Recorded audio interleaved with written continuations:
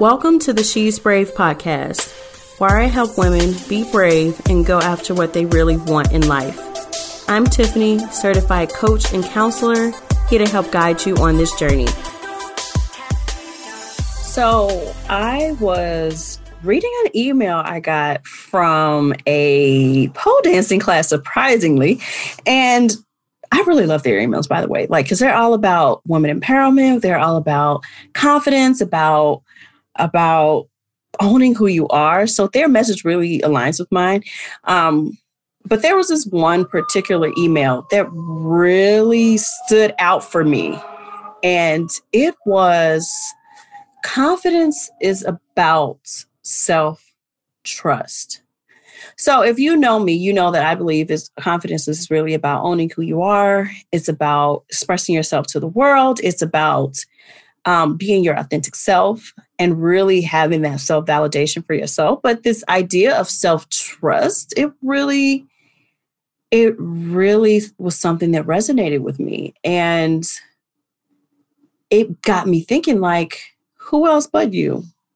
Who else but you should you trust? Who should you trust more than yourself? Because when you have self-confidence, when you are able to look at yourself and say, I know she's got my back. I know that no matter what happens in life, she got me.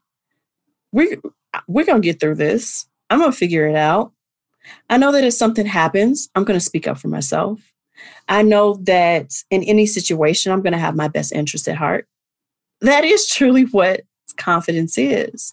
And self-esteem and all of that, it is really having that trust within you.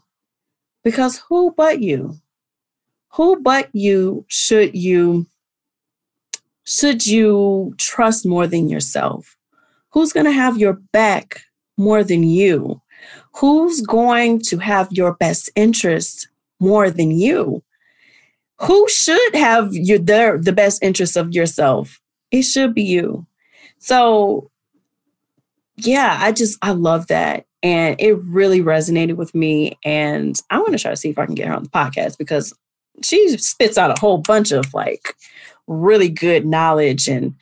But yeah, having that confidence and having that trust within yourself, because if you think about trust in any type of relationship, if you think about trust that you have for your parents or for your spouse or for your friendships, is this idea that they won't hurt you.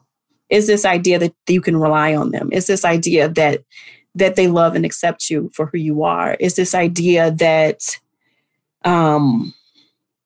you trust that they won't hurt you. That they won't share your secrets or, that they just are fully there for you.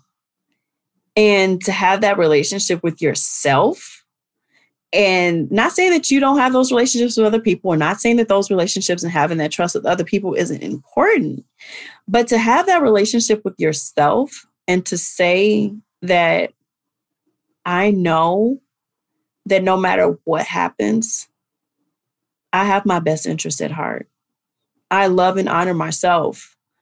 I can rely on myself.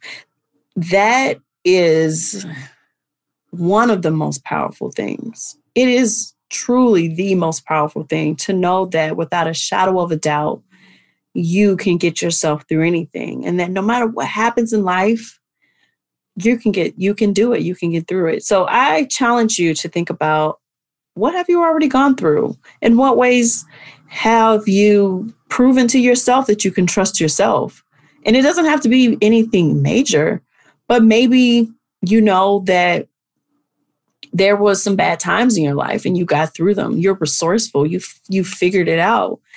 You were able to get through college on your own. I know a lot of people who are first generation college students and had to figure all of that on their own, from financial aid to classes to everything. So that shows a tremendous amount of strength and resiliency and reliance on yourself. So what have you gotten through already? How have you proven to yourself already that you can trust yourself, that you can rely on you? Yeah, think about that. Write it down, because if you really start to look at the ways that you've proven to yourself that you can rely on yourself and that you can trust yourself, you'd be surprised at how many things not only you've overcome, but how you show to yourself each and every day that you can trust yourself. So think about that.